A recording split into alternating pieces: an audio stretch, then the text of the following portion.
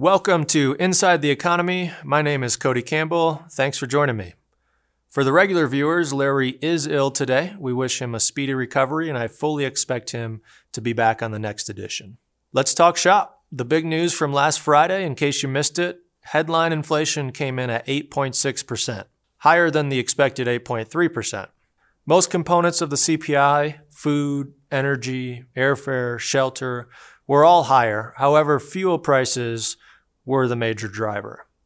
Inflation doesn't impact everyone equally. You may feel the impact of inflation more if you rent as opposed to if you own your own home. Additionally, if you own an EV or electric vehicle, you may not feel the same impact as someone who has a gas guzzler.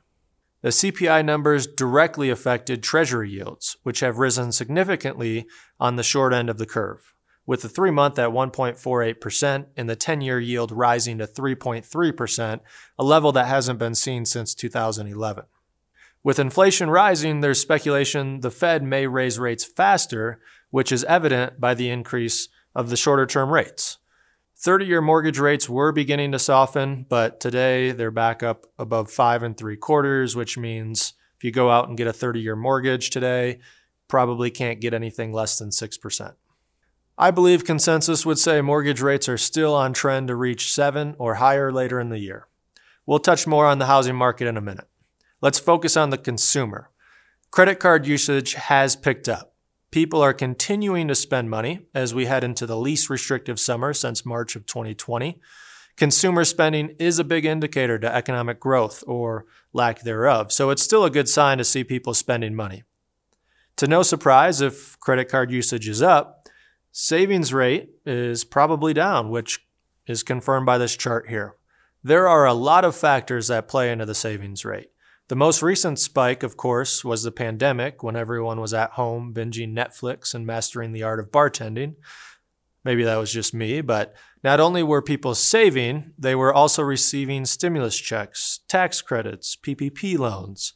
Fast forward to today, we are traveling again. We are taking those vacations we missed. We're buying cars. We're going out to eat. We're sending the kids to summer camps again. And the savings rate has come down. As promised, circling back to the housing market, new home sales declined over 16% in the month of April as the 30-year mortgage rate continues to climb. Is there a housing bubble? Unlikely. I think most people are either being priced out on the bottom end as interest rates rise, or on the other end, people are pumping the brakes on buying second homes or those vacation properties.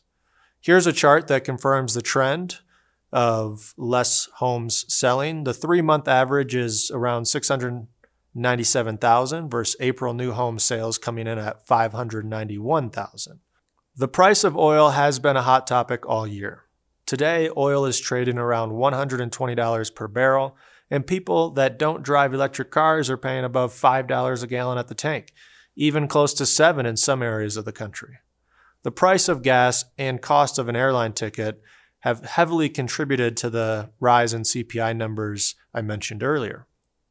It's also impacting corporations' profit margins as it adds to the already tangled supply chain issues. Depending on if you are a glass half full or glass half empty kind of person, the forward PE ratio of the S&P 500 could mean it's a great buying opportunity as stocks continue to decline. When inflation eases and the Fed achieves what they need to, earnings will come back into focus and could very well be the spark markets need to reverse the trend and march higher. Industrial production continues to improve, as well as mining output has increased, mainly due to the increase in commodity prices. Even with the elevated inflation numbers, which has caused a little bit more uncertainty in the Fed's future decision-making, there still are strong areas of the economy. We need to continue to be patient and diligent in our investment strategies as the future unfolds. As always, if you have any questions, email info@shjwealthadvisors.com, and thanks for watching.